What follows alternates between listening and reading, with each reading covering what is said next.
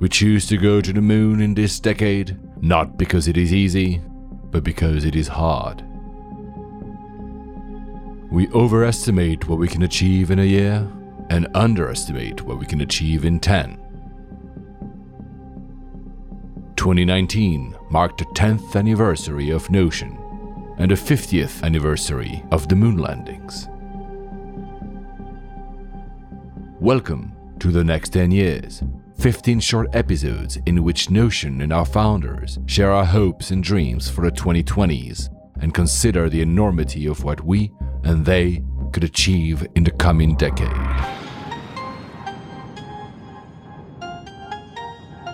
And we are back on the podcast for the next 10 years. The next 10 years going to the moon. Who do I have with me today? Guys, can you introduce yourselves? Sure, it's Conor O'Loughlin. I'm CEO of Glofox. And? Oliver Merrick, COO of Glofox.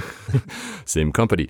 So, before I ask you the 3 questions in one sentence, tell me who you are. Conor. Previous rugby professional turned entrepreneur. That's awesome. Oliver? I am a dad of 4, second-time entrepreneur, and I enjoy, obviously, growing things, whether it's families or businesses. There you go. 2 very worthy activities. So, as you know, guys, we're here at the retreat for Notion, and it's all about the next 10 years, a bit like JFK announced they wanted to go to the moon. We're going to go to the moon. We'll be first, and we'll achieve that in 1 decade. So, what are your ambitions for the next decade? I'll jump in first. Yeah, for us and for me leading the company, it's definitely about building something of purpose and impact. So, Glofox, serves fitness professionals, and our mission is very clear. We're set to power the fitness industry, but there's 2 reasons why that's important to us. The first is we're helping these fitness entrepreneurs live their own dreams and build growing successful businesses. And the second reason is that we're helping, have a big impact on a large number of people to achieve their own fitness goals, whether that's tackling obesity, battling with mental health, improving the health and well-being of people globally is, it's quite compelling and enriching. So, for us, it's about doing more of that on a global stage and expanding that out more. Oliver, do you want to add something? Yeah, I mean, yes, obviously ascribe to the same vision as Conor in terms of where we're trying to take Glofox. That's good, you're aligned. We are aligned. That's good to know, right? Actually, would have been awkward. A difficult question. I think that, the personal motivation for me is I love, like I alluded to earlier, kind of building stuff. So I love this idea of building exceptional companies and within that building exceptional teams. So what I get really excited about at Glofox is I think there's an amazing opportunity in front of us, and we're running really fast as a team and as a company to realize that opportunity. A little bit of background, I came on board only just over a year ago, and Glofox, even just 12 months ago, was essentially a kind of an Irish company, a one team kind of company. And now we've got offices all over the world. We're growing super fast. It's what I get really excited about is over the next 10 years, building a truly exceptional team and truly exceptional company. Just even to expand on that too, like it's like, you can see the ambition just kind of increases and grows at every juncture. And I suppose when we started out, it was more around, servicing the industry. And now, like where we're going and where we see the opportunities about actually helping shape it and help carve the direction of it. And that's where, it gets really, really exciting. What are the kind of biggest challenges you see that you would have to overcome in that time frame of 10 years? Like tons. And Oliver's kind of touched on one big one there. It's, you're setting up teams in multiple geographies and different time zones. We have an office in LA, Dublin and Sydney, and we, set up the LA and Sydney office pretty much simultaneously. And I suppose it's difficult to really transpose the culture and, ensure that these aren't seen as forgotten outposts, that they're offices and they're part of our overall company, and, we're just this extended, well-connected tissue in this. And I think that's going to be the biggest challenge, is ensuring that everyone's aligned and we have everyone on the same page in terms of where we're headed, and we have the ability to just recruit, hire and grow the company and build a team that we need to do to execute on our vision, and to do that at pace and with quality. Yeah, definitely. I totally agree with that. We're running pretty quickly as a business, and for fitness people, that's pretty for fitness, this is good, right? We're throwing lots of sporting metaphors. And the opportunity in front of us is big and only getting bigger. So absolutely, like Conor says, trying to scale into that is a huge challenge for us. I think the other challenge, and this is the same as any industry is, 10 years is a decent time frame, right? So, and we're so focused on the here and now, right? We've got contracts to deliver, we've got customers to make happy, we've got product to ship, people to hire. How do we just keep an eye on where, sporting metaphor coming up, where the puck is going to, right? So we make sure that as a business, we don't get so focused on the here and now that we don't kind of look up and see, where actually is this industry going? There's a huge amount going on, the new entrants coming in, there's a lot of money coming in. You feel like the tectonic plates are kind of shifting in our industry, as I guess every industry is, and we want to make sure that we are kind of core to that over time. So trying to keep the long-term vision in view is really important, I think, too. Yeah, I think there was Denis Foy.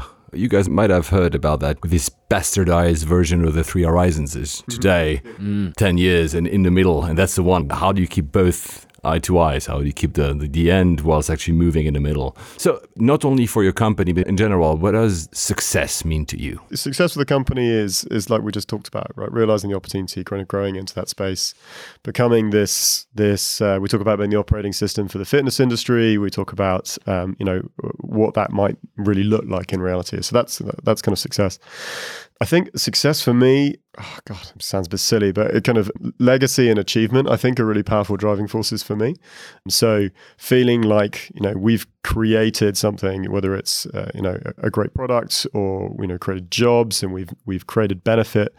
Our industry and what we do is a lot about helping entrepreneurs set up their own fitness business for the first time. So there's a lot of impact that we have on the kind of the various different stakeholders. And for me, that's a huge driver for me is like that sense of achievement in having realized our vision, helped people set up their businesses and become successful entrepreneurs, and being able to look back internally as well and look at the business that we built and said, yeah, we achieved the aim of building a great business and a great team and kind of capitalizing on that opportunity. For me, that's success. I'd agree, and definitely like the term legacy comes to mind, and not even just in terms of probably building something for customers or like the businesses and helping support those businesses, but also the end users and helping support and improve their health and their life expectancy even, but also like building that team we talked about and the pride that goes into that, and seeing people within the team, get a sense of fulfillment in their work. And we've done this pretty well in previous times where we brought in some of our customers and they come in and they do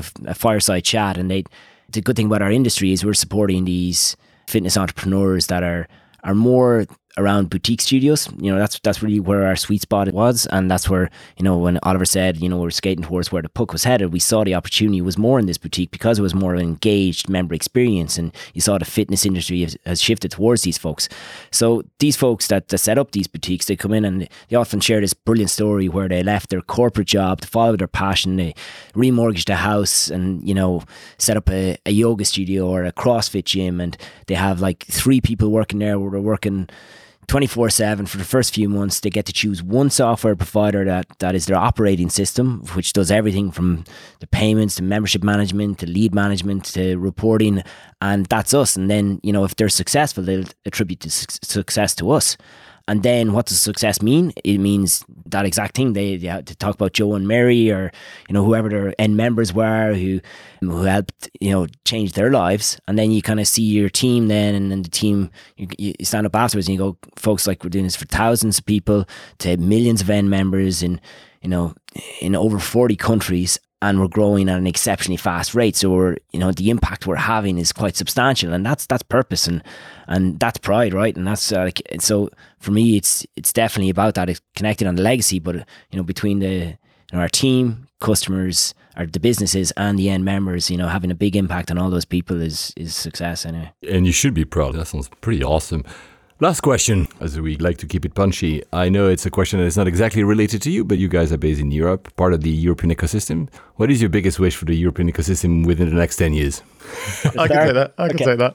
So it's kind of crazy that we still talk about, I guess we have Spotify, and if companies coming through, like Trade Shift downstairs, you're starting to get into the kind of the European unicorns, but it still feels like there's a very much, if you're looking in the tech world, you go to the US and you have this massive ecosystem, all the capital that sits there, all the investors are very focused on the US.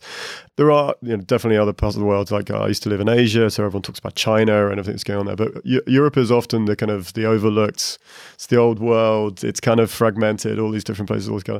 What's interesting for me, I'm a Brit, I just moved to Dublin. to Ireland. Well, Ireland's got this very high quality tech ecosystem, but it's pretty small. It's a small pond, right? And one of the things that attracted me about Glofox is the ambition of an Irish company to become a global company. So for me, I think my wish for the European tech sector is that we stop kind of talking about, you know, the European tech sector as a standalone thing. It becomes part of the global capital pool. People come in and recognize that, you know, Dublin's the same as Boulder, Colorado, or something like that. That it's just a feeder into the overall, rather than you know, this very fragmented market, the way that people look at it at the moment. Yeah, in some ways, it's nearly like a type of competitive advantage. Like for us, like we've got a small local market to serve, so we had to be an international company from day one, and that served into our favour, because a big differentiator we have among maybe the US competitors is the fact that if they want to serve a large global franchise, they don't have the ability to localize to the same extent we have, because we've built it from day one. So, you know, it's definitely played into our favour in that regard, and it's been a bit of differentiator, because you kind of have some ways in a lot of these markets the nearly unattentive market leader that is taking a very US centric approach and hasn't put in the resources to create that global localization required. And there you go. Oliver, Connor, thank you so much, guys. Great. Thanks. Pleasure.